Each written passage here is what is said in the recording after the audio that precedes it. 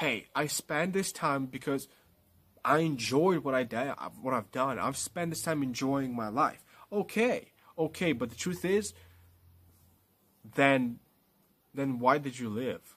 You know, there's this huge notion that you need to live your life to be happy. You need to live your life to be happy.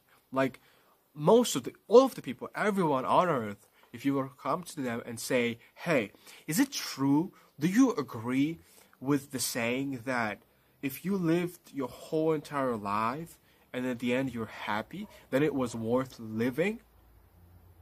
Everyone would have agreed. Everyone would have said yes, right? Of course, why not? How the heck not? But the truth is, it's not true. It's not true. Why? I'll tell you why. Because there's other people. You don't live alone. You don't exist alone. These clothes were made by somebody else.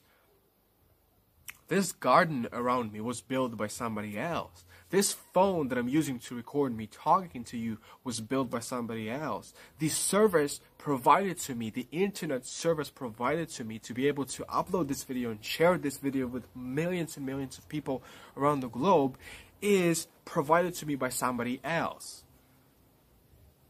You influence other people with your life.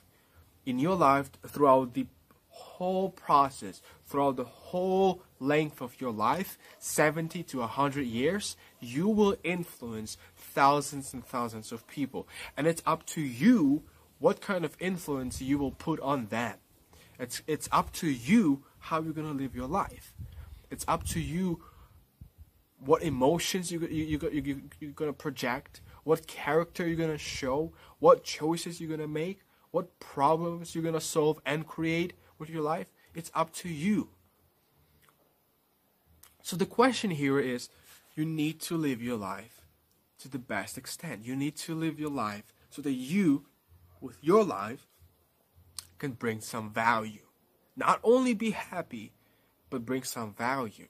Bring some value to other people. The truth is, I think that you will never be happy if you don't make somebody else happy.